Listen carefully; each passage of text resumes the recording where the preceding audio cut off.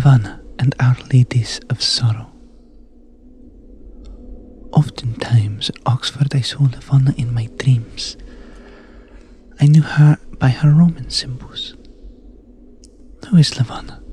Reader that do not pretend to have leisure for very much scholarship, you will not be angry with me for telling you. Lavana was the Roman goddess that performed for the newborn infant the earliest office of ennobling kindness, typical by its mode of that grandeur which belongs to man everywhere, and of that benignity in pars invisible which even in pagan worlds sometimes descends to sustain it. At the very moment of birth, just as the infant tasted for the first time the atmosphere of our troubled planet, it was laid on the ground.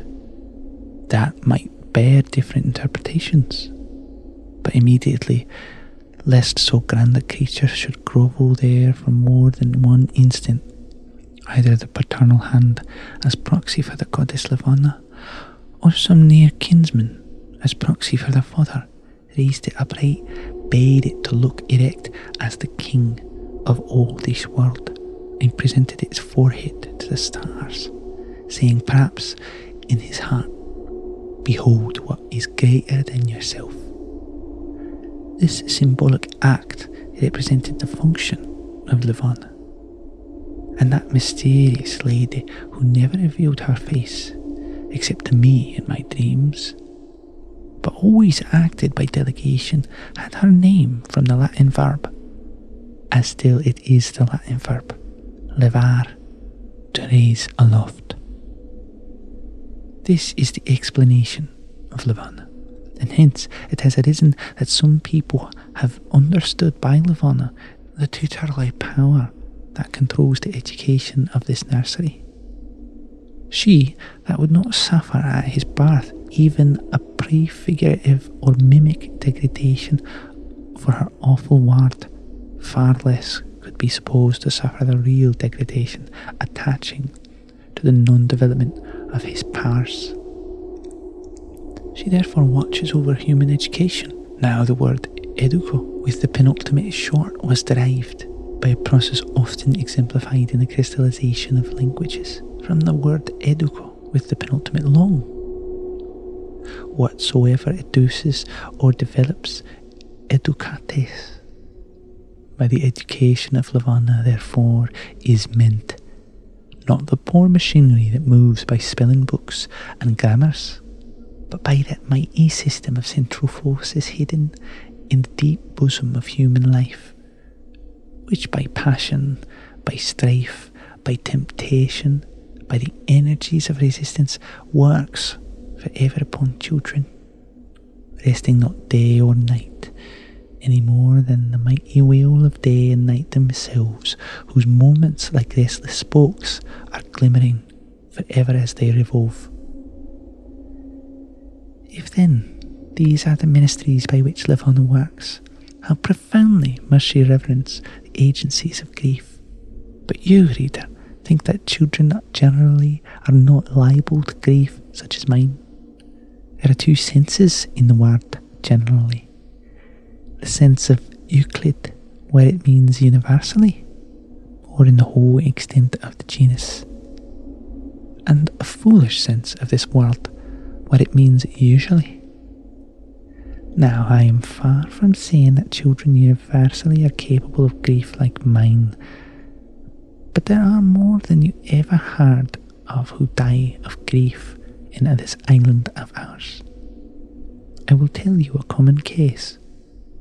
The rules of Eton require that a boy on the foundation should be there 12 years. He is superannuated at 18. Consequently, he must come at 6. Children torn away from mothers and sisters at that age not unfrequently die. I speak of what I know. The complaint is not entered by the registrar as grief, but that it is. Grief of that sort and at that age has killed more than ever has been counted amongst its martyrs. Therefore it is that Lavana often communes with the powers that shake man's heart. Therefore it is that she dotes upon grief. These ladies, I said softly to myself, on seeing the ministers of whom Lavana was conversing, these are the sorrows, and they are 3 in number, as the graces are 3, who dress man's life with beauty. The Parse are 3, who weave the dark arras of man's life in their mysterious loom, always with colours sad in part, sometimes angry with tragic crimson and black.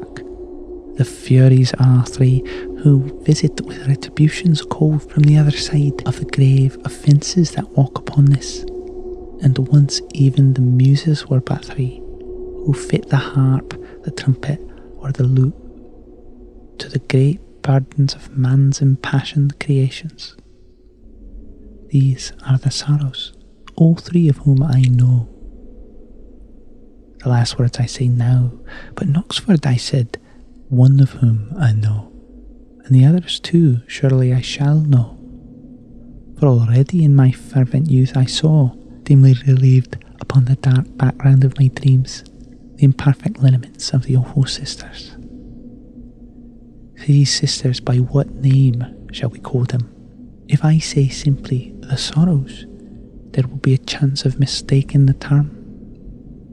It might be understood of individual sorrow, separate cases of sorrow, whereas I want a term expressing the mighty abstractions that incarnate themselves in all individual sufferings of man's heart, and I wish to have these abstractions presented as impersonations, that is, as clothed with human attributes of life, and with functions pointing to flesh. Let us call them, therefore, Our Ladies of Sorrow. I know them thoroughly, and have walked in their kingdoms. 3 sisters they are, of one mysterious household, and their paths are wide apart, but of their dominion there is no end. Them I saw often conversing with Lavana, and sometimes about myself. Do they talk then? Oh no. Mighty phantoms, like these disdain the infirmities of language. They may utter voices through their organs of man when they dwell in human hearts, but amongst themselves there is no voice nor sound. Eternal silence reigns in their kingdoms. They spoke not as they talked with Lavana, they whispered not, they sang not, though oftentimes methought they might have sung.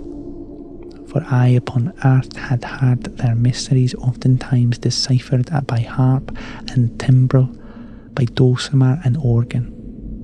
Like God, whose servants they are, they utter their pleasure not by sounds that perish, or by words that go astray, but by signs in heaven, by changes on earth, by pulses in the sacred rivers, heraldries painted on darkness, and hieroglyphs written on the tablets of the brain.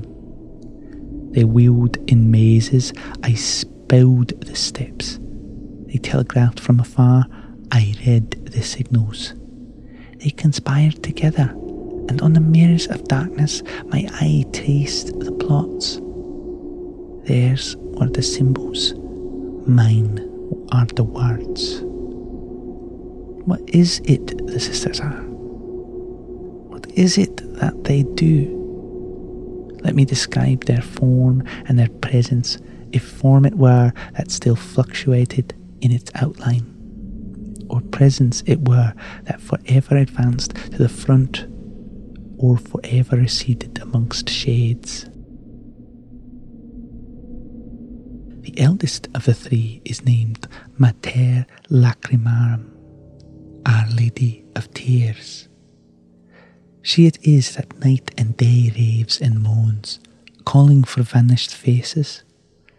She stood in Ramah, where a voice was heard of lamentation, Rachel weeping for her children and refusing to be comforted.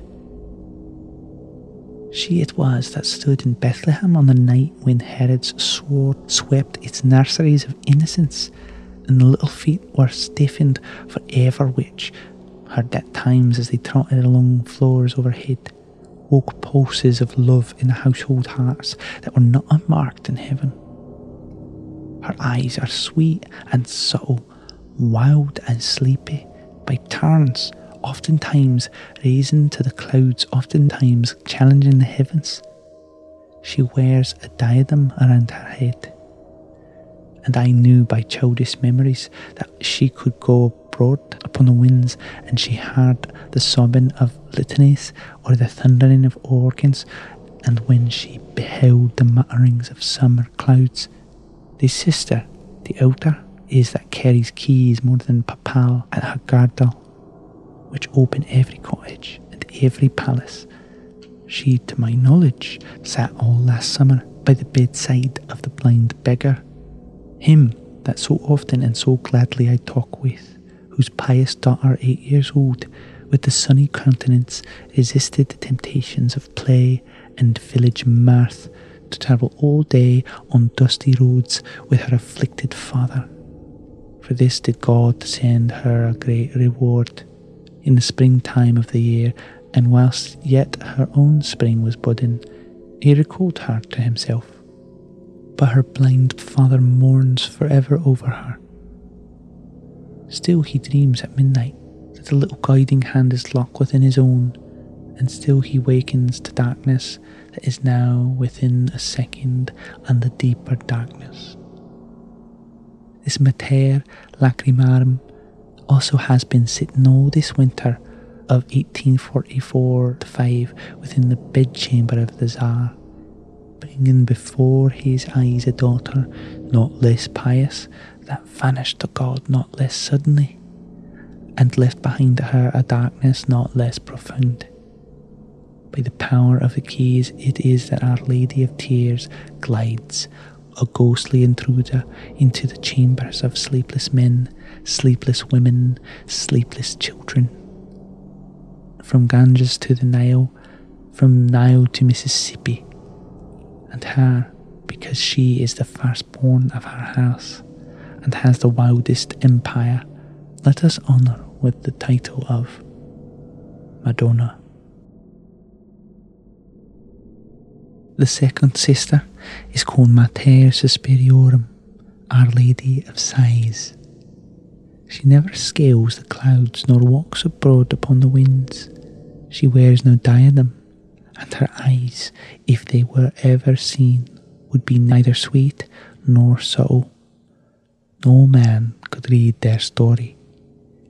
They would be found filled with perishing dreams and with wrecks of forgotten delirium. But she raises not her eyes.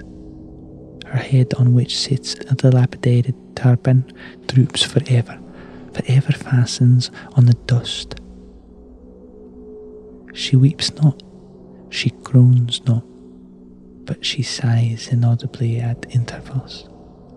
Her sister, Madonna, is sometimes stormy and frantic, raging in the highest against heaven, and demanding back her darlings. But Our Lady of Sighs never clamours, never defies dreams, not of rebellious aspirations. She is humble to abjectness.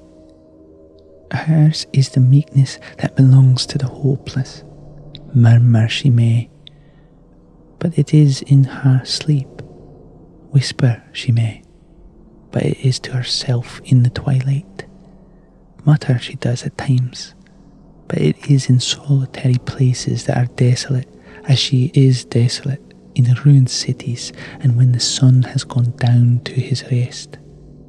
This sister is the visitor of the pariah, of the Jew, of the bondsman to the oar in the Mediterranean galleys, of the English criminal in Norfolk Island, blotted out from the books of remembrance in sweet far-off England, of the baffled penitent averting his eyes forever upon a solitary grave, which to him seems the altar overthrown of some past and bloody sacrifice, on which altar no obligations can now be availing, whether towards pardon that he might implore, or towards reparation that he might attempt.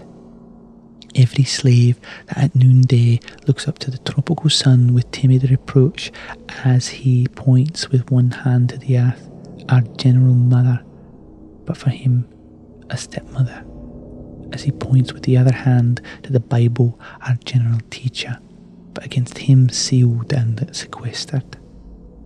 Every woman sitting in darkness without love to shelter her head, or hope to illuminate her solitude, because the heaven-born instincts kindling in her nature germs of holy affections, which God implanted in her womanly bosom, having been stifled by social necessities, now burn sullenly to waste, like sepulchre lamps amongst the ancients, every nun defrauded of her unreturning Maytime by wicked kinsmen, whom God will judge, every captive in every dungeon, all that are betrayed and all that are rejected, outcasts by traditionary law and children of hereditary disgrace, all these walk with Our Lady of Sighs.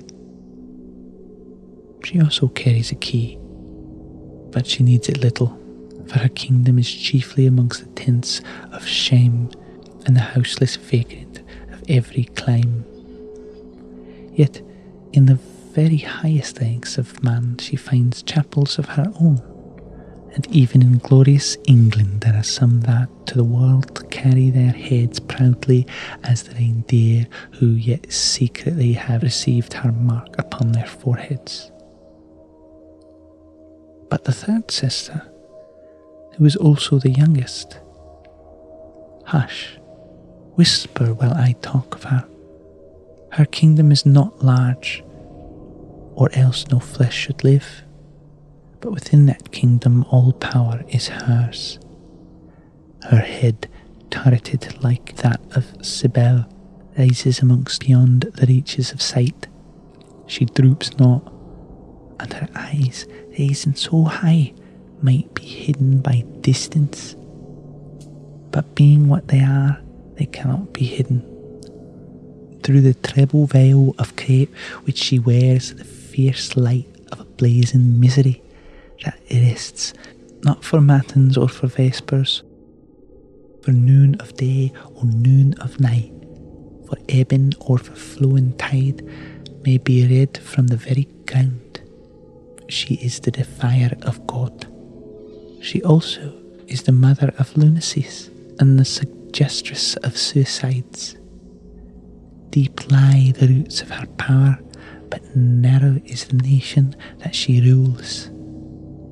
For she can approach only those in whom a profound nature has been upheaved by central convulsions, in whom the heart trembles and the brain rocks under conspiracies of tempest from without and tempest from within. Madonna moves with uncertain steps, fast or slow, but still with tragic grace. Our Lady of Sighs creeps timidly and stealthily, but this youngest sister moves with incalculable motions, bounding and with tiger's leaps. She carries no key, for though coming rarely amongst men, she storms all doors which she is permitted to enter at all, and her name, Mater Tenebrarum, Our Lady of Darkness. These are the Samari Theai, or sublime goddesses. These were the Eumenides, or gracious ladies, so called by antiquity in shuddering propitiation. Of my Oxford dreams, Madonna spoke. She spoke by her mysterious hand, touching my head. She beckoned to Our Lady of Sighs, and what she spoke translated out to the sighs which, except in dreams, no man reads, was this: Lo, here is he whom in childhood I dedicated to my altars. This is he that once I made my darling. Him I led astray, him I beguiled, and from heaven I stole away his young heart to mine. Through me did he become idolatrous, and through me it was, by languishing desires, that he worshipped the worm. and prayed to the wormy grave. Holy was that grave to him, lovely was its darkness, saintly its corruption. Him, this younger idolater, I have seasoned for thee, dear gentle sister of sighs. Do thou take him now to thy heart, and season him for our dreadful sister. And thou, turning to the matter Tenebarum, she said, wicked sister, that temptest and hatest, do thou take him from her. See that thy spectre lie heavy. See that thy sceptre lie heavy on his head. Suffer not the woman or the tenderness to sit near him in his darkness. Banish the frailties of hope. Wither the relenting of love. Scorch the fountains of tears. Curse him as only thou canst curse. So shall he be accomplished in the furnace.